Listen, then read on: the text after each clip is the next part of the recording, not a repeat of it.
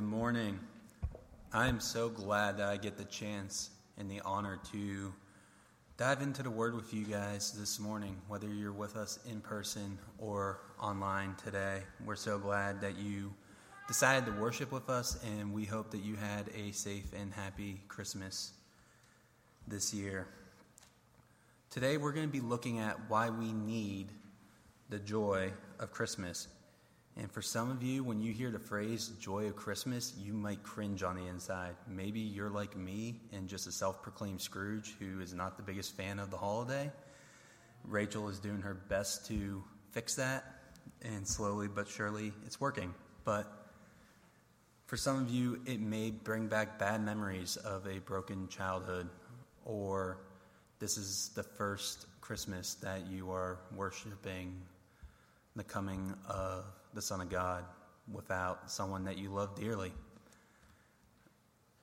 Or maybe you just find yourself frustrated because your plans were ruined because of the coronavirus, and it feels like 2020 just keeps getting worse and worse, and your Christmas plans were ruined and you're frustrated. Maybe it feels like Christmas was stolen from you. These are just some of the examples of how the joy of the Christmas season can be stolen from us. And as we will see in today's passage, this is not abnormal to feel that things have been stolen. Yet, while theft is to be expected, we also have reason for celebrating the baby born in a manger. So whether you're finding it on your phone or going into the Word, please turn to John 10, 9 through 11 with me. I am the door. If anyone enters by me, he will be saved and will go in and out and find pasture. The thief comes only to steal, kill, and destroy. I came that they may have life and have it abundantly. I am the good shepherd. The good shepherd lays down his life for the sheep. So in our passage today, we see Jesus make three very distinct claims. The first claim is that he is the door. If that doesn't make sense, give us some time. We'll get there. Secondly, he declares that he has come to give us life to the full, or as the ESV puts it, life abundantly. And lastly, he declares himself as the good shepherd. But these claims mean nothing, however, if we do not address the elephant in the room. Why do we need Jesus to be these things? Why do we need a door? Why do we need someone to give us life abundantly? Why do we need a good shepherd? And it is when we understand why we need these things that we truly will experience the joy of Christmas. Our need for Jesus springs the joy of the season for us. And we all need Jesus because we all have sin. Dennis talked about this in his sermon last Sunday, the reality that we all have this issue of sin. And the Westminster Dictionary of Theological Terms defines sin as the following. Sin is the human condition of separation from God that arises from opposition to God's purposes. It may be breaking God's law, failing to do what God wills, or rebellion. It needs forgiveness by God. I know when I am sharing this concept of sin with students, particularly if the concept is new to them, I try to summarize it in this one sentence, that sin is not just the bad things we do, but a condition of the heart that causes us to be in rebellion with God and separated from God. Scripture tells us that all sin and fall short of the glory of God. Every single one of us does it. We all fall short, not some, not many. We all fall short of the glory of God. And that the wages, or what we earn for our sinfulness, is death. That death is the penalty for sin. Yet, Scripture also shows us all the way back in Genesis 3 that God promises a Savior. That right after our first parents introduced sin to the world, God promises that he will send someone to make it right. In today's passage, we see Jesus use the phrase, "I am." Our high school students have been studying Exodus, and so this will be very familiar to them. But when Moses is speaking to God in the burning bush, God reveals himself to Moses as the I am. And so to the people who have been listening to this passage and to us reading today, when Jesus refers to himself as I am, he is making a claim to be God incarnate. And by saying he is the door, the giver of abundant life, and the good shepherd, he is telling us why God was given to us in the flesh. So look again at verse 9 with me.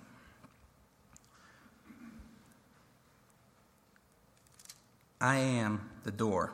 If anyone enters by me, he will be saved and will go in and out and find pasture.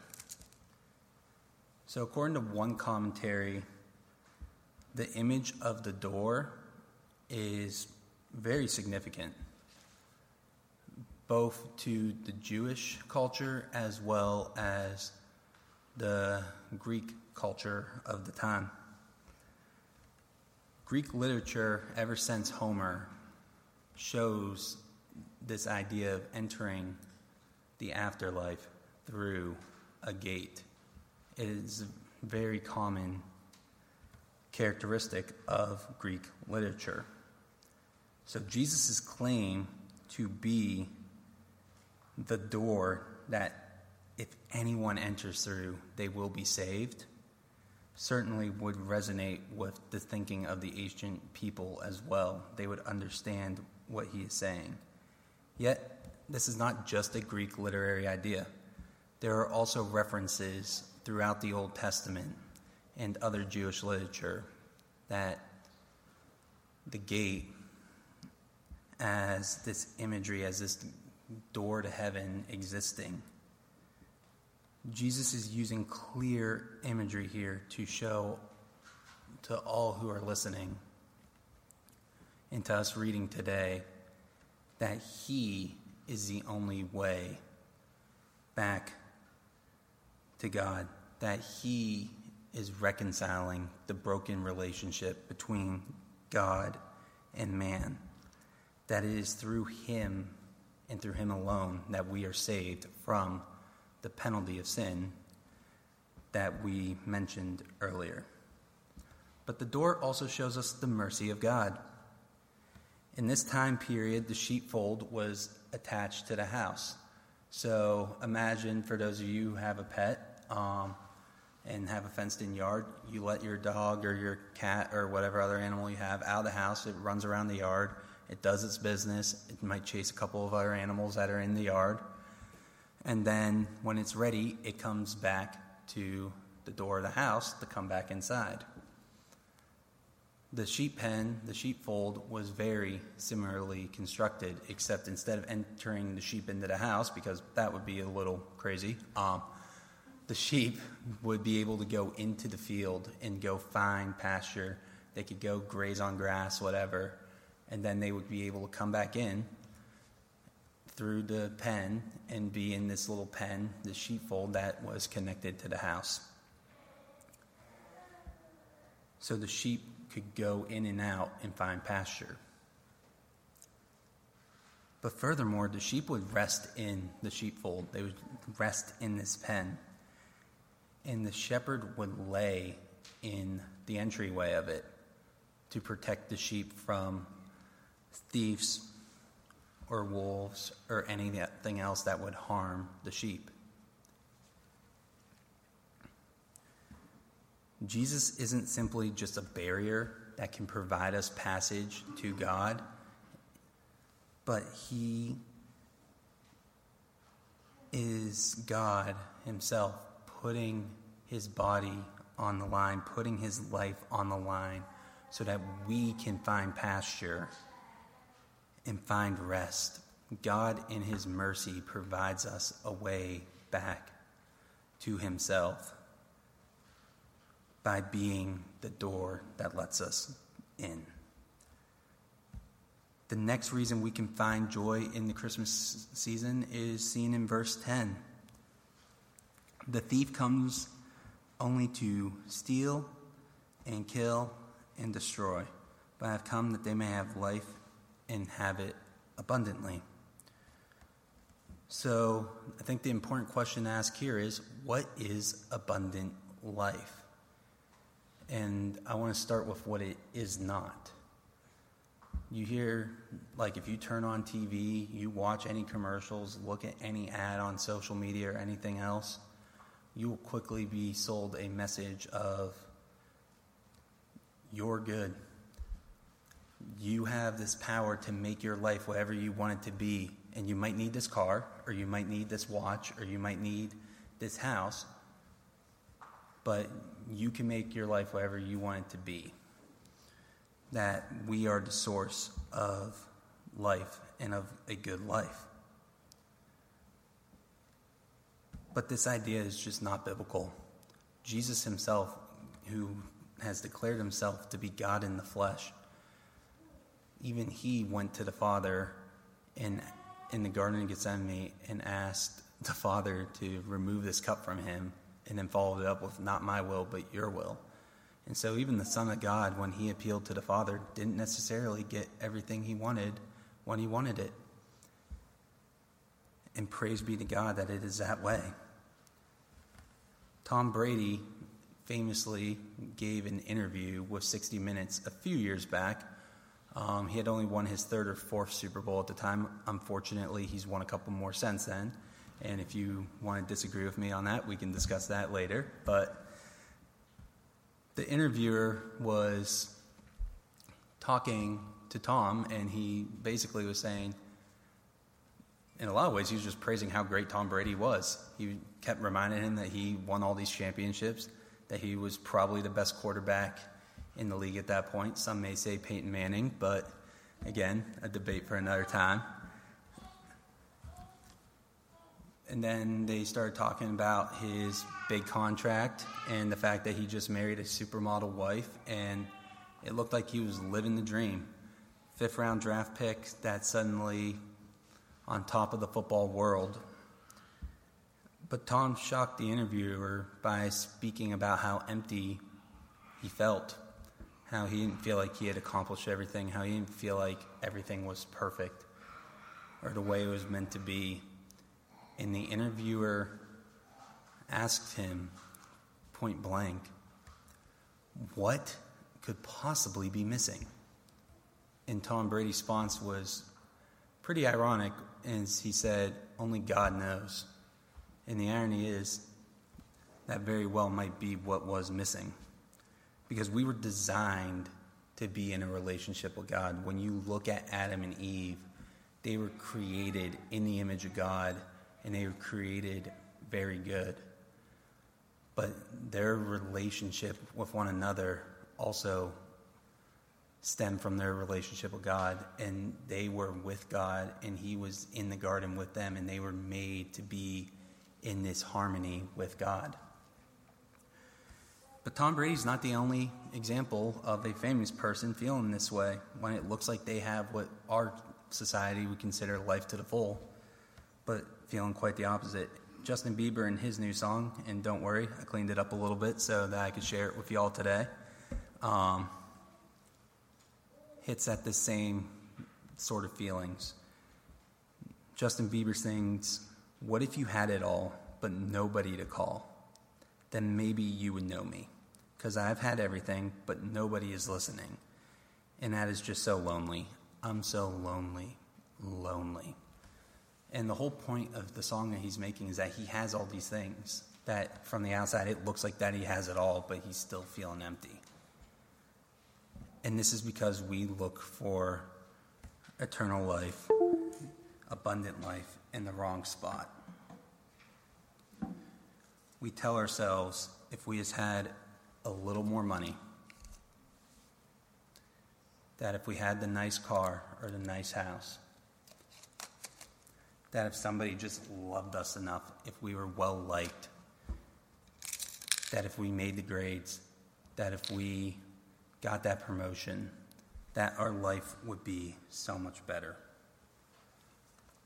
But the reality is, when we try to fill our life with those things, when we look to these things for eternal life, it does not work. Eternal life only truly happens when it is in the correct, when we are searching for it in the correct source. Because the reality is, Jesus is not promising us material satisfaction or that he will magically make it better like he's some sort of genie. He is the source of a life to the full. An abundant life is the eternal life that God sent us through the gift of Jesus. This is the joy of Christmas worth celebrating. The classic Christmas carol, "Hark the Herald Angels Sings," echoes this truth beautifully with the line, born so man no more may die." To have something in abundance, to have life to the full, is for it to be sufficient. It doesn't run out. We only can truly experience this life to the full, this abundant life, when we look to why we were created to live, and that is in relationship with the Good Shepherd. And this leads us to Jesus' final claim about himself, that he is the Good Shepherd. Looking at verse 11, "I am the Good Shepherd. The Good Shepherd lays down his life for the sheep. He who is a hired hand and not a shepherd, who does not own the sheep, sees the wolf coming and leaves the sheep and flees. And the wolf snatches them and scatters them." There you go. I threw in an extra verse for you. Wasn't the plan, but we're going to roll with it. But this is the imagery. This imagery of the shepherd would be very relatable to the Palestinian culture of this time, as the shepherd, as verse 12 mentions, is a hired hand. This was a popular occupation for the region at this time. But the concept of a good shepherd or a divine shepherd was also well known, particularly to the Jewish people, as it is seen throughout the Old Testament, most famously in Psalm 23, but the prophets speak to it as well. And this verse told those listening to the time and tells us today quite clearly again that Jesus is claiming to be the Son of God in flesh, that he is God incarnate, between the "I am" statement and this imagery of a divine shepherd. But not only is Jesus God in the flesh, but he is saying that he is going to lay his life down for his sheep. Multiple commentaries pointed out that this language of voluntarily laying one's life down was not a normal thing to be seen throughout the scriptures. That this was different language than was previously seen. But this unique language makes sense if you think about that a shepherd is a popular occupation, but it's just that it was an occupation. Unlike the wickedness of a thief or robber mentioned in the previous verse, a hired hand will run away when under threat. Like, I know if I was being paid to watch some sheep, if Dennis was paying me to watch his sheep and I was being attacked by a wolf, I would try to do the right thing and return your money to you and then run away very quick, because I know I don't want to be chased by a wolf, and I certainly don't want to be chased by a wolf just to protect a sheep. Yet, this is not completely unheard of. David, who was first a shepherd before becoming a king, famously freed lion from the wolf or freed a sheep from the mouth of a lion. David was a good shepherd. Yet there's a beautiful paradox here. Because while David was simply a good shepherd, Jesus, the shepherd king, who is the greater David and from the line of David, does not simply save some sheep from harm, but the good shepherd becomes the sheep and lays his life down willingly as a ransom for many. The good shepherd gives his life for his sheep so that the sheep can have life abundantly, that they can have a way back to God and find rest and find pasture with him. This is the good news of the gospel, that Jesus Christ was born to save sinners like you and like me. When we understand our need for Jesus, we understand the true joy of Christmas. But maybe you're sitting there thinking, all right, Charlie, this sounds good. This sounds nice and all. But I do the best I can. I try to be as good of a person as possible. When I see the Salvation Army kettles every Christmas, I put some money in, as long as I have some spare change. When they passed the plate before COVID was a thing, and that was something we did, I always put my money in, but I even still make sure that I give. Whenever I see a neighbor in need, I help. Aren't I doing enough? That I try to be a good person. And I want to share 2 stories with you that hopefully will help make this reality make sense, because the answer is no. So I might lose most of you on this one. I promise the second story might make a little more sense to the Americans. But I was watching soccer a couple years ago, and I know I am in the minority on that one, but I was watching Manchester City play Tottenham, and Manchester City needed 1 goal to go to the championship game, and they were running out of time to do it.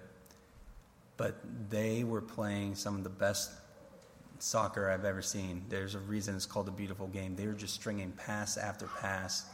They were carving Tottenham Hotspur wide open.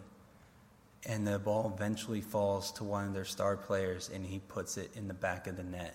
And this was before COVID, so the place was packed, and you see everyone jumping on top of each other, breaking every social distancing thing that could have possibly existed. The crowd was going absolutely crazy, but the ref called off the goal. When they looked at the replay, they realized one of the passes was offside. And in soccer, if you're past the last defender before the ball's kicked, it's a foul, and the ball is turned over to the other team. And so they strung 20 or more good passes together, but the one pass caused the goal to be disallowed. But if you're not tracking with soccer, let's go to America's favorite pastime, baseball. Now, if anybody saw this one live, I want to talk to you after, because this happened in the 1920s, and I think that would just be a really fun conversation to have, and a minor medical miracle at this point. But in the World Series, in the championship game, Washington had their worst batter up at the plate. And so again, this was in that time before when you could have a crowd, and the crowd was not feeling too happy. They were feeling pretty nervous. Yet, to their surprise, the batter ends up cranking the ball into the outfield, and it lands fair. And so he's running for his life. He hits second base. He hits third base. He's being waved home. And he gets there, and he's safe. And the crowd's going wild. But then the umpire calls him out. And then the crowd was not so pleased. They were yelling things. And apparently, according to the story, some things were even thrown onto the field in protest. But the umpire announces to the crowd and to the players that the base runner missed first base. So while he hit the ball perfectly and he touched all the bases. When he was running by first, he stepped over it. He didn't touch it. It was a minor thing, but it cost him the game. And that's what sin is like for us. We can't get it mostly right. We all at one point or another stray off sides or miss the base, and the points are taken off the board, and we come up short. St. Augustine, therefore, puts why we need Christmas into just such clear terms because he said, "Wake up, O human being, for it was for you that God was made man. Rise up and realize that it was all for you." And so if you've been trying to do it on your own and you realize your need for a Savior, I hope that you put your faith in Christ today and that you experience the true joy of this holiday season. Jesus, the Good Shepherd, knows his sheep and he calls them by name. And if you're hearing him call your name for the first time, I encourage you to speak to the elders or pastors here at Grace Covenant. But if you've heard that call, whether it's for the first time or you heard that call long ago, our need for the gospel, our need for Christmas still remains true to this day. And I want to leave you with this invitation from the song that we sang earlier in the service. So come, though you have nothing. Come, he is the offering. Come, know that you're not alone. Come, see what God has done. Christ is born. Christ is born. Christ is born for you.